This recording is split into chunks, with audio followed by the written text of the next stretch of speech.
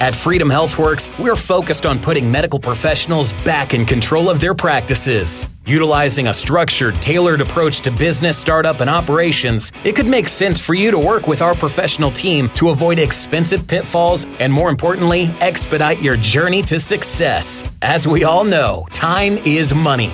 If you're involved in the practice of medicine and desire to practice free of headaches and constraints, reach out for a no-obligation consultative conversation. Call us today at 317-804-1203 or visit freedomhealthworks.com. Welcome to Healthcare Americana, coming to you from the Freedom Doc Studios. I am your host, Christopher Habig, CEO and co-founder of Freedom HealthWorks. This is a podcast for the 99% of people who get care in America. We talk to innovative clinicians, policymakers, patients, caregivers, executives, and advocates who are fed up with the status quo and have a desire to change it. We take you behind the scenes with people across America that are putting patients first and restoring trust in American healthcare. The topic of patient experience, customer experience, really, if we relate it to any other industry out there besides healthcare, it always kind of amazed me that we call our customers patients, and there's a lot of good reasons for that one, but it always kind of sticks with me. But creating an amazing customer experience so that when you go see the doctor, especially within the Freedom HealthWorks model and direct primary care model, it doesn't have to be a miserable experience. I want people to relish, I think is the right word, going to see the doctor, spending time with them, establishing a relationship, and really establishing trust. I think that's what most of medical care comes down to, is really that T word. It's trust. And knowing that you're going to talk to the same doctor time and time again, and again, build that relationship so they know you, they know your history, they know your family. That's what we are building really our new healthcare system on. Talking to Rafi Salazar, the principal at Rehab U Solutions today, to really explore that topic of patient experience and how physicians and practices can, or what, I guess, some tips and tactics to create a really fantastic patient experience for everybody who walks through the door. Rafi, thanks for coming on Healthcare Americana. I'm looking forward to this conversation. Yeah, thanks for having me. Excited to be here. Now, when you hear the term patient experience, what does that mean to you? To me, it means walking away from a healthcare encounter knowing that I just had an interaction with somebody who truly cared about me. Not what my insurance paid for or not what my diagnosis sheet was, but actually took the time to care about me, my specific situation, the circumstances of my life, and then worked to help me overcome whatever it is. Maybe it's a disease, maybe it's an injury, whatever. But a positive customer experience in healthcare would be that, walking away with that experience or that encounter, that feeling of I established a real relationship with somebody who cared about me. You mean being seen as a person? I think it's kind of it's exactly the crux of it, right? Like, yeah. I can't tell you how many times I talk to doctors and they talk about or patient experiences, and that song about Secret Agent Man is playing in the back of my head. How they're taking away your name and giving you a number, and I'm like, well, reality tends to follow fiction in a lot of different ways. And I'm like, that song comes true every time somebody thinks that they're sick and needs to go see the doctor. Yeah, absolutely. And part of it is because our entire healthcare system is like the way that we pay for healthcare these days. I know not in direct primary care, but the way that it's been paid for the last half a century is this fee-for-service model, which really prioritizes high-volume care, which means that in order to deliver care, we've got to do some of those streamlined and efficient things like we don't worry about what's going on with you or what your name is. We got to know what your diagnosis is, what your symptoms are, and what's the solution, right? Yeah, I always love the fee-for-service model because for that to, on the ground, on just like the base level, someone's like, oh, fee-for-service, like I'm going to go get this service done and I'm going to pay this amount. This is great. What it leaves out is the fact that you need an absolutely educated and informed, transparent industry to do that. You need an educated and informed consumer. Let me just put that there. And then you need forthcoming information. Not always the case. So I always love kind of the word salad that healthcare, big healthcare companies put out there, like a fee-for-service one that thinks, hey, this is definitely going to be in the patient's best interest, but yet we walk into the doctor's office and it's not exactly like a menu that we can look up there and order from. So from your experience, when a patient walks into an office, what's going through their mind? Well, I think the biggest thing that is going through their mind is, well, it's one of two things, right? There's a whole getting the care. Does this person understand me? Are they going to really have the expertise to treat me? That's like kind of like the big one, right? Like, do they know what they're doing? Check. The bigger one that really affects people down the road sometimes is healthcare is one of the, if not the only, one of the few industries where, like you said, the transparency isn't there and the patient or the consumer is at such a disadvantage from a knowledge standpoint. They know what's wrong with them. They know that they're having pain or what their symptoms are, but they don't know what the options are for treatment. They don't know which one is more efficacious than the other one. And then they don't know anything about the cost. Is my insurance going to pay this, or are they going to pay that? Do I have a copay, a co-insurance? What does 20% mean? What are you going to charge that my insurance company is going to pay you, and then I'm going to be left with the bill? So the knowledge discrepancy there is super, super big, and it leaves a lot of patients walking into clinics semi-guarded, if not totally on the defensive, right? Like they want to make sure that they're not getting screwed, that they're not going to be stuck with a big bill later, and that they're not going to get seen by somebody who doesn't truly understand what their situation is and if it's going to actually help them, right? You mentioned something earlier in your intro about knowing that you're going to see the same doctor over and over and over again. So my wife has been through a couple pregnancies, and with one of them, her doctor was out, right? So she had to go see another doctor, and the first thing that she said when she came home was like, I don't even know if this doctor read my chart, what the deal was. Did they really know about me? Did they know that this is my third pregnancy and yada, yada, yada? The doctor was competent, right? A board certified doctor. We know that they know what they're doing, but there's still that personal element that is missing. And even if it was, this doctor that is a specialist that has demonstrated competence, until you've established a relationship with a patient, all the credentials in the world don't matter if the patient doesn't trust you. So ultimately, when a patient walks into a clinic for the first time, they're thinking about all the unknowns, and then they're still lacking trust. They haven't formed trust. And sometimes it's not because you haven't done anything, like you've done something wrong as a clinician or an organization. It's just where the patient is at in their life cycle with your clinic. They just don't know if they can trust you yet. I'm curious, can both of those priorities, one walking in saying, this person going to be competent enough to treat me? And then the second one is, do I know enough to ask the right questions in order to satisfy me? It sounds like kind of like a zero-sum game almost, where are those mutually exclusive? Because in my mind, like it takes an educated consumer to be able to ask those questions. Or in the case of healthcare, a lot of times you just need to ask a question.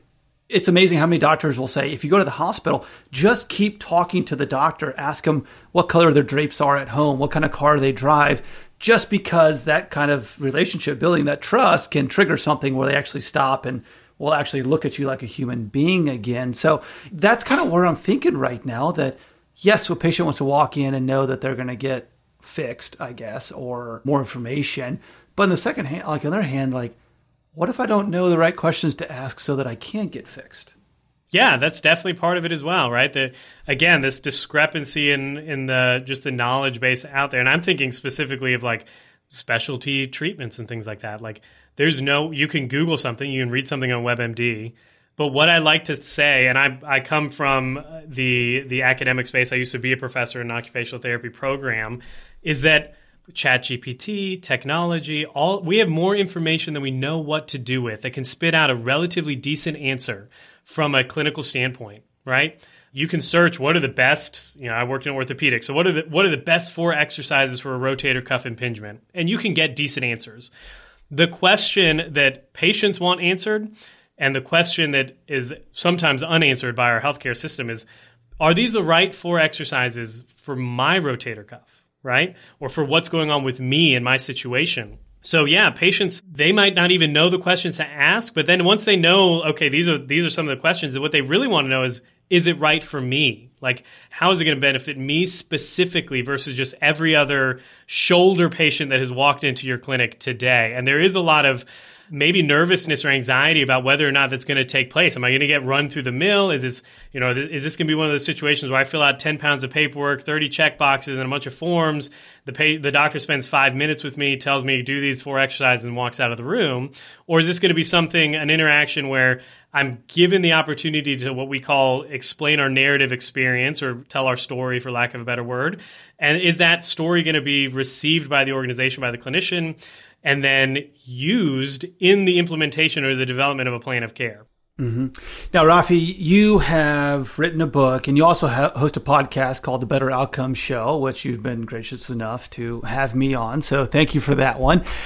Your book, Better Outcomes, Guide to Humanizing Healthcare, going back to really what the impetus of this episode is, what is your advice to physicians out there who say, you know what, it feels like I could do better or my staff could do a better job of perhaps standing up and greeting a patient as they walk in or grabbing a cup of coffee for them. So what are some aspects of that initial first touch when a patient walks in that you see a lot of area for improvement on a typical physician's office? I think the biggest one actually happens when they're not even in the clinic, right? So think about the time a patient or the last time you've called to schedule an appointment with a physician or something like that, some kind of specialist. If you think back to that experience, when was the first time that you were able to really give some specifics about your situation? Not just, hey, I've got this stomach pain or this headache and, I need to schedule an appointment to see the doctor. But like really share what's going on in your life. Like, why is this impacting your life? Usually it's after they've verified your date of birth, they've verified your insurance, they've gotten your insurance information, they've gotten you on the schedule, you filled out, God knows how many new patient paperwork packets. Maybe you sat in a waiting room then, and then the nurse or medical assistant comes in and asks a bunch of questions. None of them are still pertaining to you and your specific situation. And then they leave, and then you're stuck sitting in another waiting room or the exam room waiting for your clinician to come in. And only then, once the clinician comes in, kind of gives you the rundown of, okay, this is what they told me is wrong with you, yada, yada, yada. Only then, after you've been on the call with them maybe once, maybe twice, been on the phone with the practice, gone through and met 3 or 4 of the staff members or the team members, and then sat in another waiting room or the exam room, do you finally have the opportunity to say, yes, it is a headache, but this is why it's important to me, or this is what it's causing in my life. This is how it's limiting me, yada, yada, yada, whatever the reason is. Oftentimes, given the current healthcare system that we have, is built from a very, what I call a top-down approach. The organizations spend the big bulk of their energy and their time, probably because they need to, or if not, they go out of business for not being efficient. But they spend the big bulk of their time at the very top level doing all the administrative stuff. We're going to get what's important to us, to do our job, to bill your insurance, and then after that, if there's time, we're going to get to your needs, right? Something as simple as just flipping the script is what I tell people. Like when somebody calls the clinic, instead of diving right into, yes, we take your insurance, let me get your member number, yada, yada, yada, what's your date of birth, let me get you scheduled, does Tuesday work for you? You just flip it and you start from a bottom-up approach. We start with that patient, that customer, if you would, and their specific situation, their unique set of circumstances. You get their narrative experience. And then from there you say, okay, now that I understand that you've got this headache and it's keeping you up at night and it's impacting your ability to care for your infant or go to work or do whatever is meaningful to you, and that's why you're calling us in the first place. Now that I've gotten all that important information, let's get with the stuff that I need to get you on the schedule, right? Let's get that insurance information. Let's get your date of birth. Let's get a good contact number for you. Let's put you down on the schedule.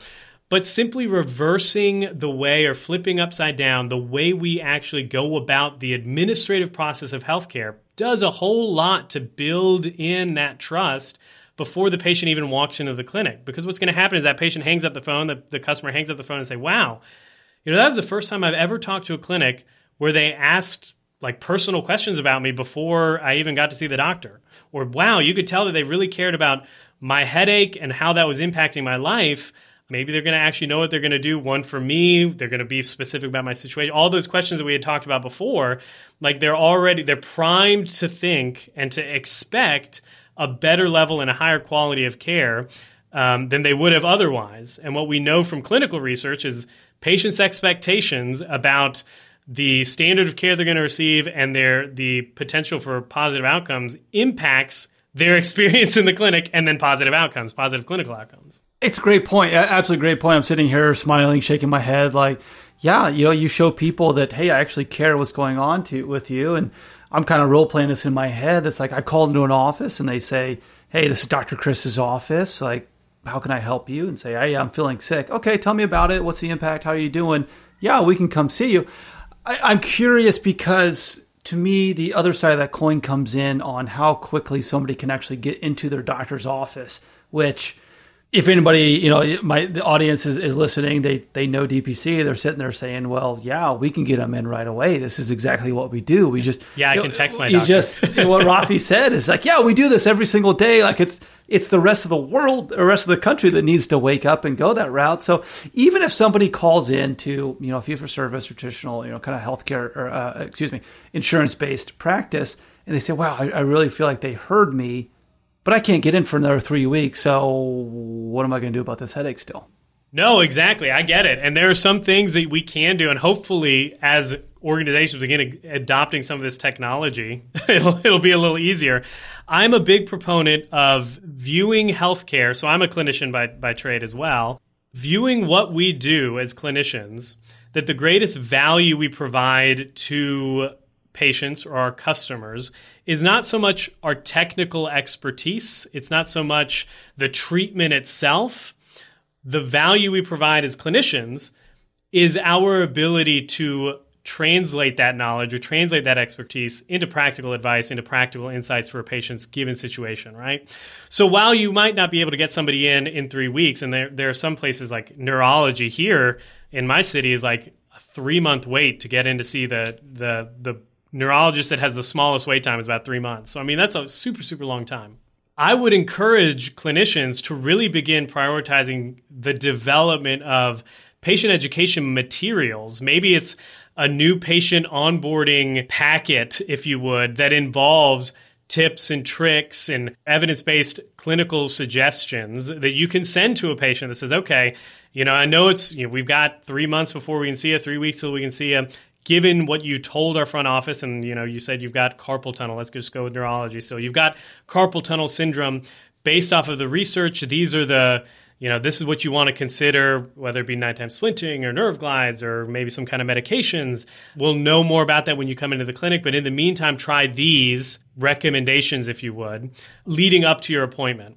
It's not a good fit. I mean, ideally would be being able to get them in there now, right? Or doing some kind of telehealth engagement where you could virtually engage the patient or the customer and say, okay, we're going to do this cursory screening online. I know sometimes you need hands-on if you're going to palpate a muscle or something like that. But you can do a lot online as well. And I've had a couple clients do that. Like they know they've got a 3 or 4 week wait time. So what they do is they have either a remote patient monitoring or a telehealth engagement kind of lead the way, if you would. So we can't get you in the clinic for 3 weeks, but we can get you in a couple hours. If you want to wait around or wait for our call, we can get you in on a virtual screening or a virtual assessment.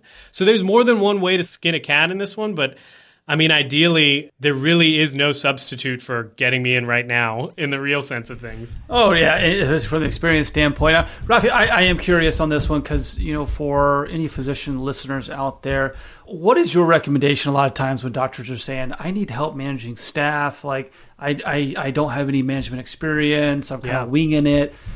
Any advice for docs out there to say, this is how you get somebody to perform and this is kind of the best, I don't necessarily like the term best practices out here, but here are some tips that have worked before for other doctors that don't necessarily have the management pedigree behind there, but are great doctors. Their staff is obviously very motivated. How do you get them to perform?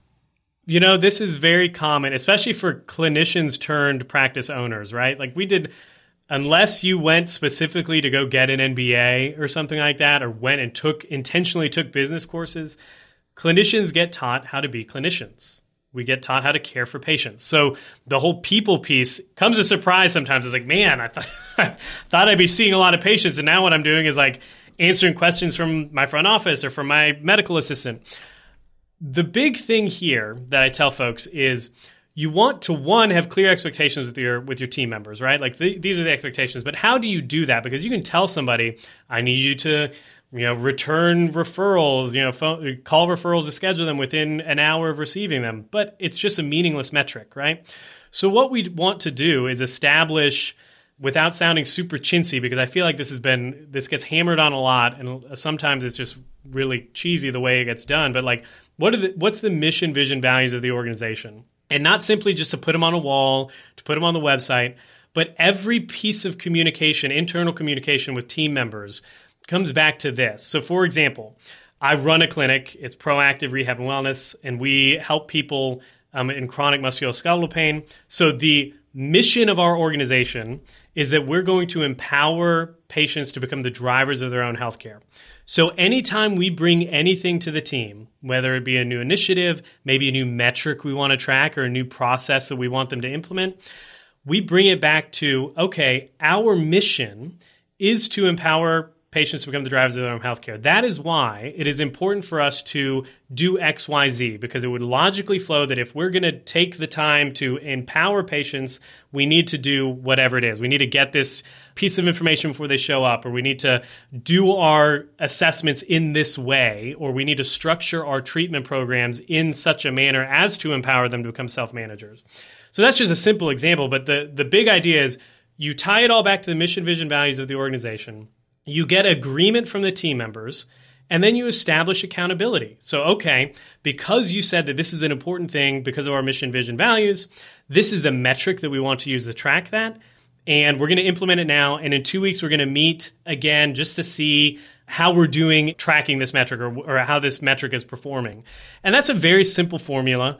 Basically what you're doing is tying it to the purpose, getting buy-in from clinical staff, and then establishing a clear accountability around that agreement, right? So it's nothing super, super big. It's very simple. It might be difficult to do, and you have to have difficult conversations sometimes if they're not performing. But then you can always bring it back to, 2 weeks ago when we met, you said that you could understand why this was very important, and you agreed that it was important that we do this, but this metric is slipping down. So in order to, fulfill this mission, what can we do to pull this metric up, right? And I love that last part too, the accountability part of it. All too often we hear someone say, well, so-and-so is not performing, but I really need them, or I can't, hire somebody. And it's like, that's fine.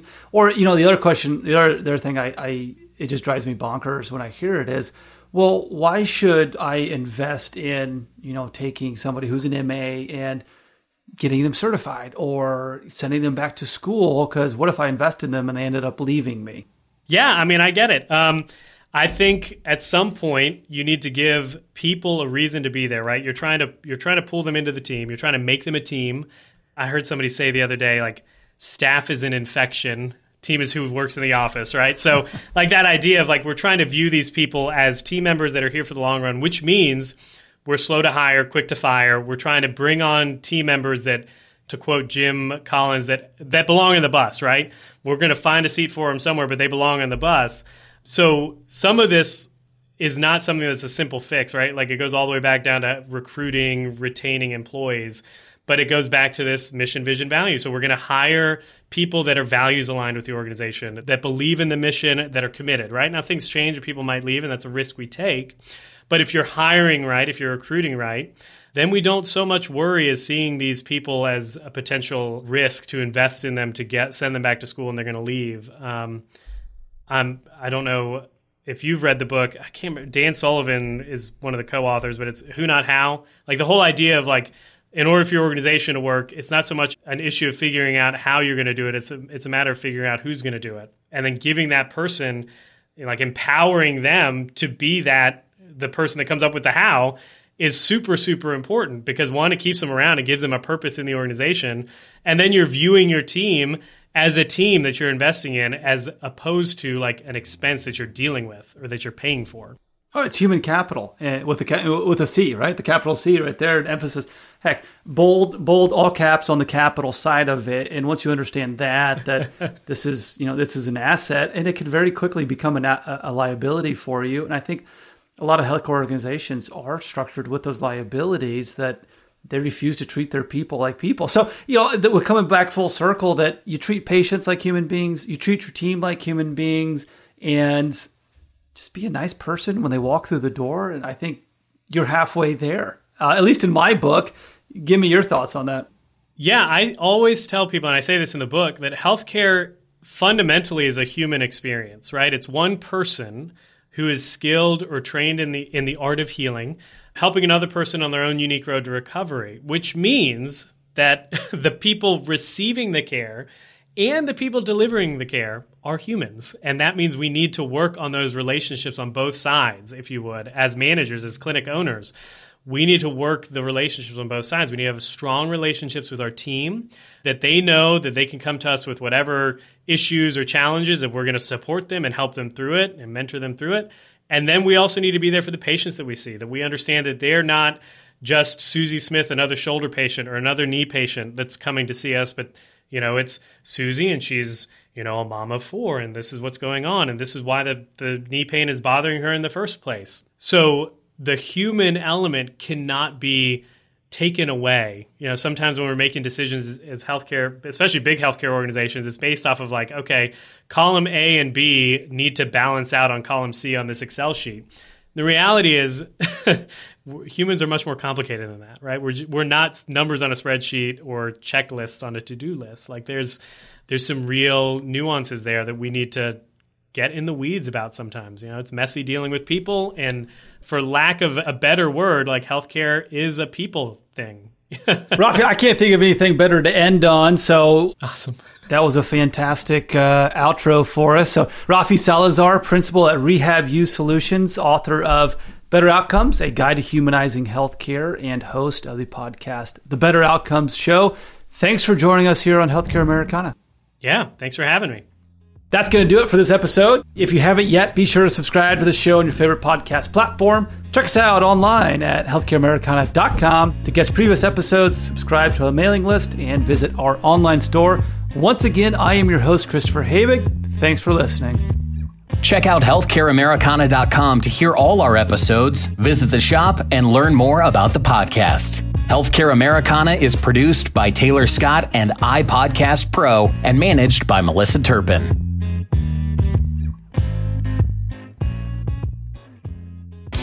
Healthcare Americana is brought to you by Freedom HealthWorks and Freedom Doc. If you've been struggling to get the care you need and the access you want, it's time to join your local Freedom Doc. Visit freedomdoc.care to find the practice location nearest you. Whether you're a patient, employer, or physician, the Free Market Medical Association can facilitate and assist you in your free market healthcare journey. The foundation of our association is built upon 3 pillars: price, value, and equality, with complete transparency in everything we do. Our goal is simple: match willing buyers with willing sellers of valuable healthcare services. Join us and help accelerate the growth of the free market healthcare revolution. For more information on the Free Market Medical Association, visit fmma.org. Hi again, everyone. This is Chris. At Healthcare Americana, we're always on the lookout for great stories to tell in the healthcare industry, and we'd like to hear yours. Check out healthcareamericana.com and send us your ideas for episodes, or if you'd like to be a guest. Thanks again for listening. Hope you enjoy it.